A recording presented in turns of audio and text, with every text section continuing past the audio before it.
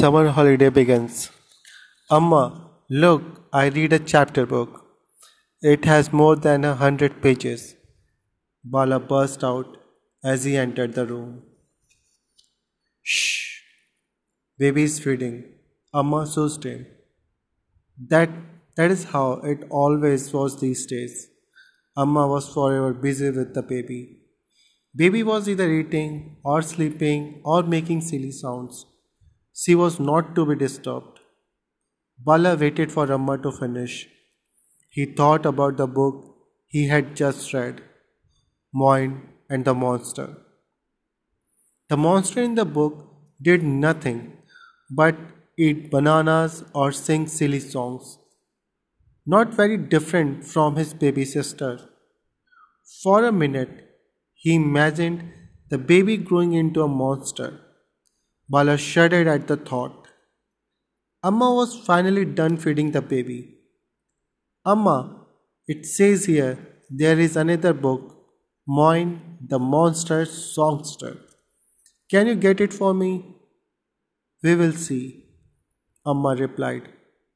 I have to get baby to burp now. If she doesn't, she will throw up all that she has eaten. Bala shied. He was quite sure Amma hadn't even heard what he do said. Feed the baby, burp the baby, bathe the baby, baby this, baby that. It was always about baby.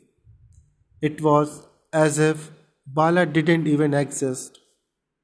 It was a good thing Bala had books. He sat down to read another one. The cover said Brave Tashi was too clever for giants and demons. Bala decided it would be useful to know how one went about outwitting monster, just in case he ever encountered one. Bala was engrossed in Tashi's adventure when Appa came into the room.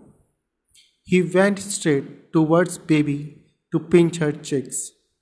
Bala watched as Amma mouthed no. I have washed my hands, Appa insisted.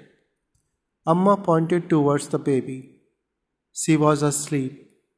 So that's why Appa wasn't allowed to pinch her cheeks. Bala's parents tiptoed out of the room. They shut the door after them.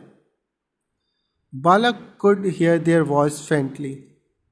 It seemed like they were discussing something important, something they did not want him to hear. Bala walked quietly towards the closed door. He peered through the keyhole. They were talking animatedly. He put his ears to the door.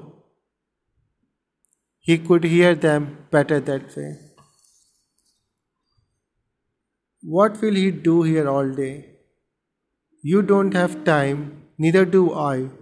It is different when he has school, Appa was saying. Hmm. They were talking about him, and they didn't want him to hear what they were saying. Bala listened instantly. He is still so young. How can he go all alone? Amma argued. Navneet and Kala are taking the bus to Melagam tomorrow. He won't be he won't have to travel alone, Appa replied. With Kala? You know how she is, Amma protested. It is only for a few hours, Appa said. So they were planning to send him off to his grandparents at Melagam. He would have to spend the rest of the summer holiday there. Bala saw the figures move. They were coming towards him. He scrambled away from the door. And here we complete the first chapter of a book, Bukasur, The Adventure of Bala and the Book-Eating Monster. Thank you.